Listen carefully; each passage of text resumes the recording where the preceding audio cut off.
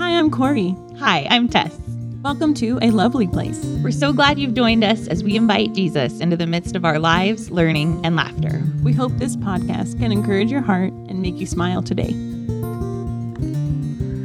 Hello, my friend. Hello. All right. Well, we have made it to chapter 8 of End Emotional Eating. If all goes as planned, we will just have one more episode about this book on chapters 9 and 10. And I really feel like it's like that one of those like crossing the finish line moments. Like we just have to keep our eye on it for a little bit longer. Like we're almost there. We can do it. Right? It's been such a good book, but it's also been really like a labor, like it's been a lot of work moving through it. So Yes. I feel like this book is one of those books that reading it by yourself would be really hard. Like it's better to have a person that is going alongside you with it to share the load. Yeah. Well, and then just so you can hear what you're talking about or thinking, like, what is that? Because then I think hearing it from like your perspective, like that one time we were talking about surfing and you said something totally different. And I was like, I don't even know what you're talking about. And they're like, oh, that was in that chapter, wasn't it? Like, and we read the same pages and the same words. Like, it was just like, okay. But we're in different places when we read it. Like, yeah. Because I was reading this a while ago and then now we're recording about it. So it was like going back over my notes and I was like, oh, how's that going? Practicing kindness. This chapter is called Cultivating Self-Compassion. Yes. And we're in End Emotional Eating with Jennifer Tate's psychology. Yeah. PsyD. I don't know what the doctor of psychology. I'm not sure. Yeah, that sounds something cool. like that. PsyD. Anyways, woo. It's been a good chapter. Like, like we've said before, I think that each chapter we read really builds on the foundation of the things that we've read already in this book. Yeah, I think almost more so than any book we've read. They all really tie in together. And she starts the chapter talking about like raising children and how you might think it would be helpful to raise children. So she gives 4 options: low on expectations, high on warmth, low on expectations, low on warmth, high on expectations, high on warmth, and high on expectations, low on warmth. And what they have found statistically is that the high on expectations, high on warmth is actually the most effective way to raise children. And she's also relating that to how we parent ourselves, essentially, like parenting our inner child or whatever you want to call it. Like the way that we relate to ourselves, that it's not helpful to have low to no expectations of ourselves because then we'll never go anywhere. But it is important to be high on warmth in the way that we interact with ourselves and relate to ourselves. So I loved this quote. She said, "High standards don't relate to suffering. Self-critical judgments do. There is such a difference between when you pursue a task chaperoned by self-acceptance and when you decide that your performance defines you." That one hit me because I think, and she talks about this person that, she was like struggling in her dating life or something like that, this client of hers. And, she said, "We talked about how compassion is so different from giving up, and we worked on noticing the desire to give up. Caring about yourself means you allow yourself to feel what you feel and want what you want, rather than drowning in shame and letting go of what matters to you." So she emphasizes that having high standards for ourselves is important, but then being compassionate in the way that we go about pursuing those, those standards. Instead of just always beating ourselves up if we don't, like make the cut or whatever it might be, So I think it's been, as a recovering perfectionist, it's been a good lesson to learn. Yeah. I like to think I'm a recovering perfectionist. What's a perfectionist? What? Yeah. I just keep coming back. Like, it just, again, that mindfulness thing, like being mindful of what you're thinking, mindful of how you're processing it. And there was even a Minimal Mom video, and she had her counselor friend on, and they were talking about thinking and how it's just thinking. Like, those are just thoughts. Like, they're not the truth. They're not the whatever, or you put feelings on them. Or I only made it through half the video, so I should probably watch the rest of it. But it was just powerful. And then thinking like this of like, what is self-kindness and understanding? What is seeing my experience as a part of being human? How does that help me? And then noticing your thoughts and feelings mindfully. There that is again. Like, yeah. And I was talking to somebody else, and they were saying something, or she was having more of a emotional situation. I feel like I'm having a physical situation with this back, but you're not excused from one or the other, because your right. emotions affect your body, and your body affects your emotions. Like, and so we both wanted to be in the other person's problem. Like, we thought that would be easier. And then I'm just like, well, wait a minute.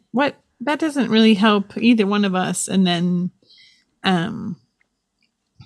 but part of it's like, I don't know, that being human, like there's pain, there's challenges, and if we could just be nice to ourselves, like, wouldn't that be a nicer experience as you were going through pain?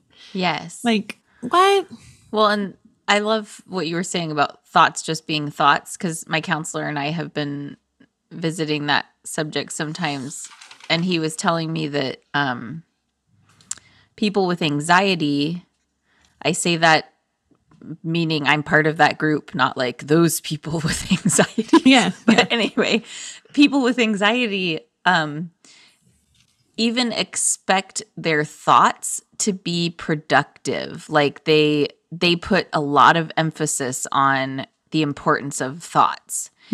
And so he has been challenging me to, there's a couple exercises that we've talked about. Like, I think that there's even been some in this book where you're like in a train station and noticing the trains go by, like kind of to visualize that as your thoughts. They just come in and then they go out, Yeah. Or the same as like with, like imagining that you're near a stream and there are leaves going by down the stream, and that those are your thoughts. Like, and you notice them, but you don't get stuck on them. And it also makes me think of the picture in one of the chapters of this book where she talks about unwanted guests at a party, and that you don't spend your whole evening following them around going like, what are you doing? Get out of here. But Do you just need like some Diet Coke? Right? But just enjoy yourself, enjoy the party, And so I think that's something that I've been wanting to take to heart and practice self-compassion, that my thoughts don't have to be productive. I don't, like, inherently they don't have any value. Like, they're just thoughts, and I don't have to make them have value. Like, that's tiring. Well, and that goes both ways. Like, they don't have to have it off the chart positive value or off the chart negative. Because, like, when she's talking about the science of self-compassion, then she's like, I find it thought-provoking that presenting, quote-unquote, self-depreciating is a virtue associated with modesty, while practicing loving kindness or self and compassion may, I don't know what that word is, engender judgments. Like, so this was like, like, are we going so far the other way that we're not even being nice or kind to ourselves anymore? Right. Like, that's not compassionate and that doesn't help anybody when Right. you're spiraling, because usually that starts a spiral for the crazy cycle or whatever you want to call it. Yes. Spinning out or what, or Yeah. Yeah. And I think that sometimes I think when I have self-compassion that I'm weak, like I'm not strong enough.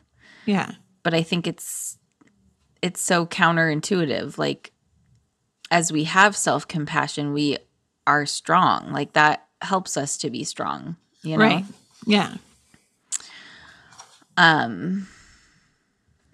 So there was this quote here. So it says, if eating serves you as an escape from negative emotions, self-compassion is a viable form of awareness. You may access ease at any time without depending on a temporary external fix, though this source of comfort will take skill and practice. And I There's think that that's practice. right. I think that's been an element of self-compassion that I'm having to remember, because I don't know why, but I don't like the idea of being in process. Like I want it to I want to have the skill. Like I want it to be there, you know? Yeah. And so I think this has been a good reminder that it takes practice. Like it's not just something that I can master and be good at immediately. And for quite a long time of my life, I haven't had any self-compassion. So it will take time to develop that skill, to develop that muscle, if you will, you know, Yeah.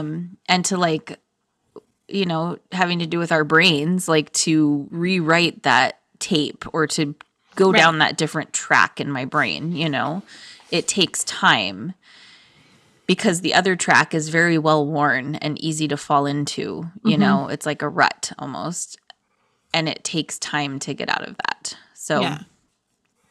And remembering it's like to how have we patience. respond. Like, are we in the kitchen again? Are we mad? Are we yelling? What is our response? Are we shopping? You know, like what's our drug of choice, so to speak? Like, what are we trying to cope with it if we're not paying attention and we're not being mindful? Like, Yeah. it's just like, yeah, it's a lot. Yeah. Well, and I saw this funny GIF the other day that, or meme, whatever. It was whatever. Anyway, I don't know the lingo, but Yeah. it was Joey from Friends, and it Yeah. was here. Maybe I can pull it up real quick. It was funny. It says, deciding I want to teach my kid emotional regulation skills, and it's Joey with this smile on his face. And then it says, realizing I have none of these skills whatsoever, and his face is like really big eyes, you like, know? Yeah. And I'm like, okay, that's why I'm doing this work. And I saw something the other day too that was like, making your kids proud is more important than making your parents proud. And I was thinking, like, I'm doing this for myself, obviously, but I'm doing this for my kids, like, because I want them to have better ways of relating to the world and relating to other people and relating to themselves. Well, and isn't that at the end of the book too? The summary she was talking about. You can't change your past or your parents, but you can modify the way you treat yourself and present, or to affect your present experience. Yeah. Just like what? And I keep hearing that too. Like, we can't live backward, and I can't move forward faster than this moment. So I've been trying to be in the moment. Like, even in the moments when it's painful and I'm crying because the pain is so intense, that it's just like I'm just trying to be in that moment, which is really weird, but also helpful, because then it's like, then in that moment I can remind myself I'm okay and it's going to pass, and the spasm doesn't happen forever. Sometimes it's longer than other, but I'm talking about minutes.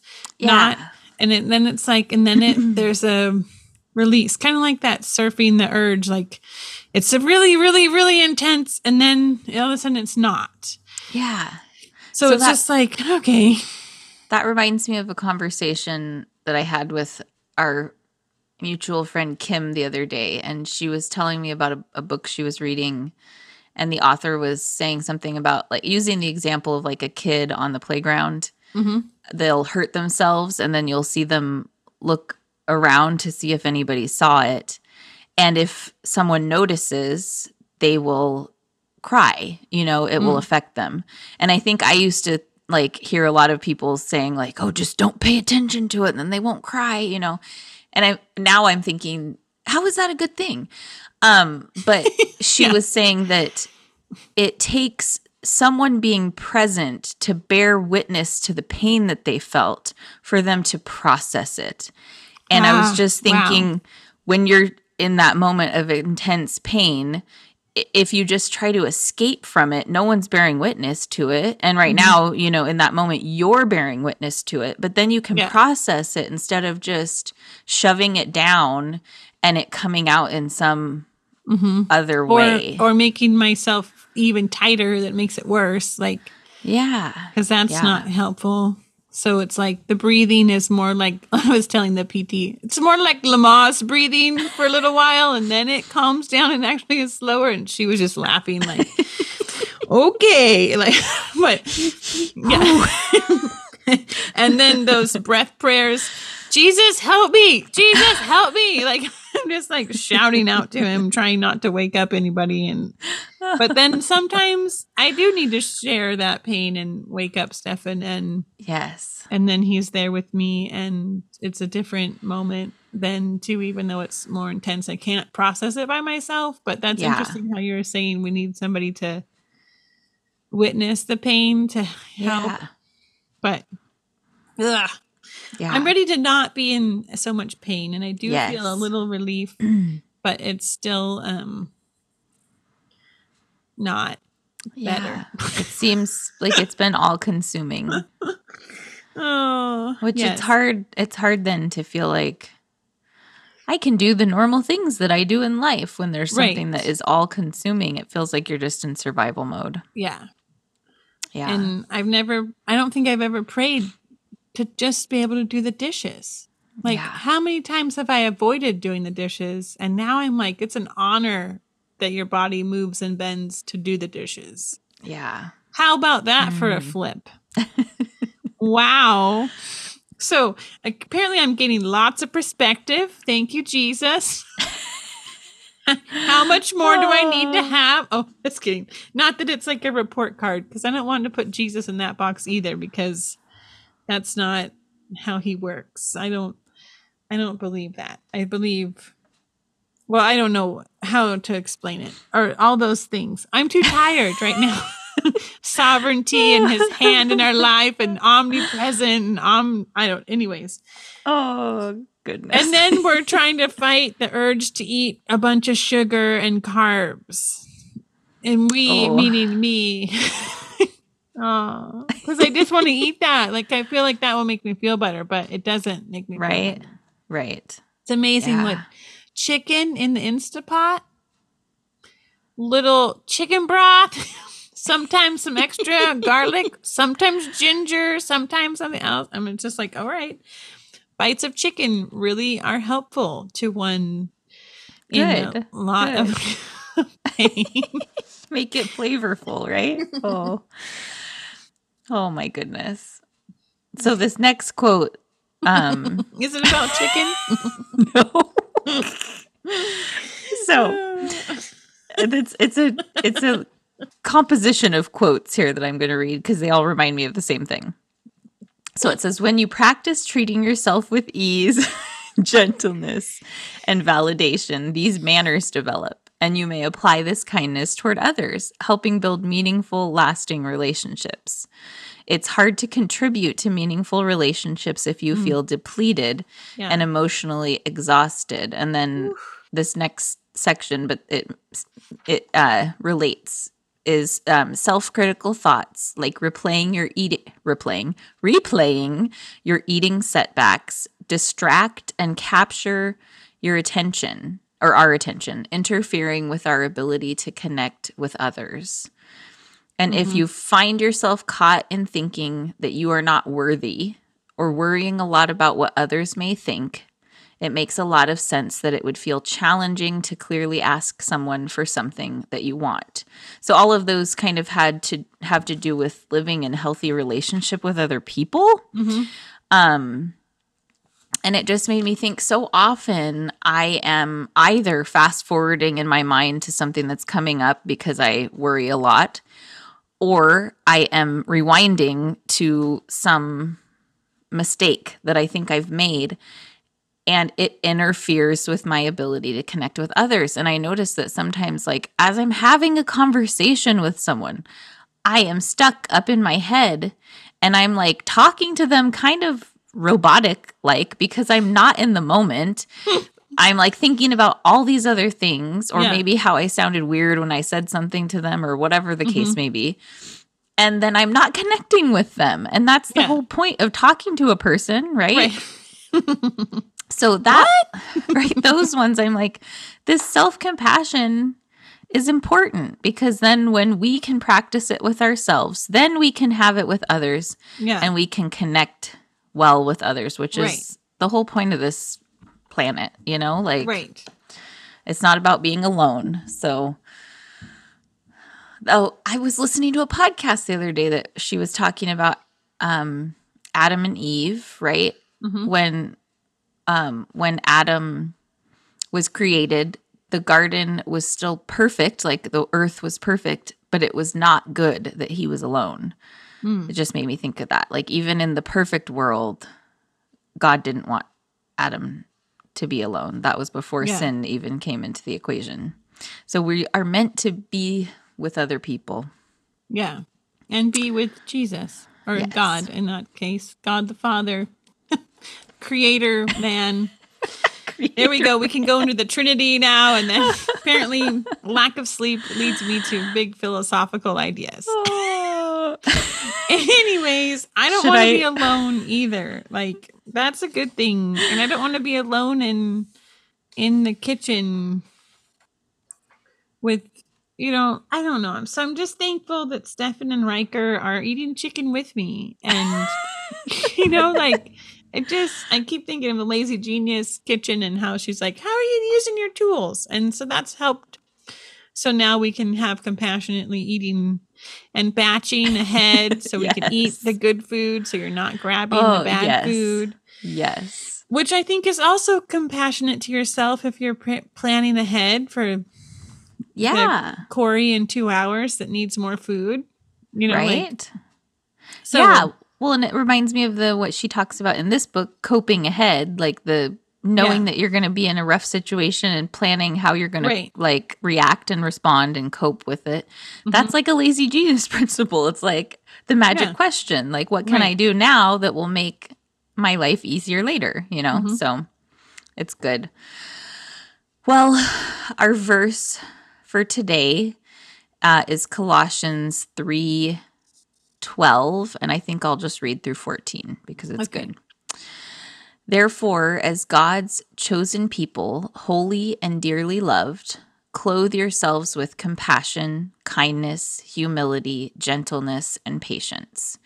Bear with each other and forgive one another if any of you has a grievance against someone. Forgive as the Lord forgave you. And over all these virtues, put on love, which binds them all together in perfect unity. And so we can't have compassion, kindness, humility, gentleness, and patience with other people, truly, if we don't also practice those with ourselves. Yeah.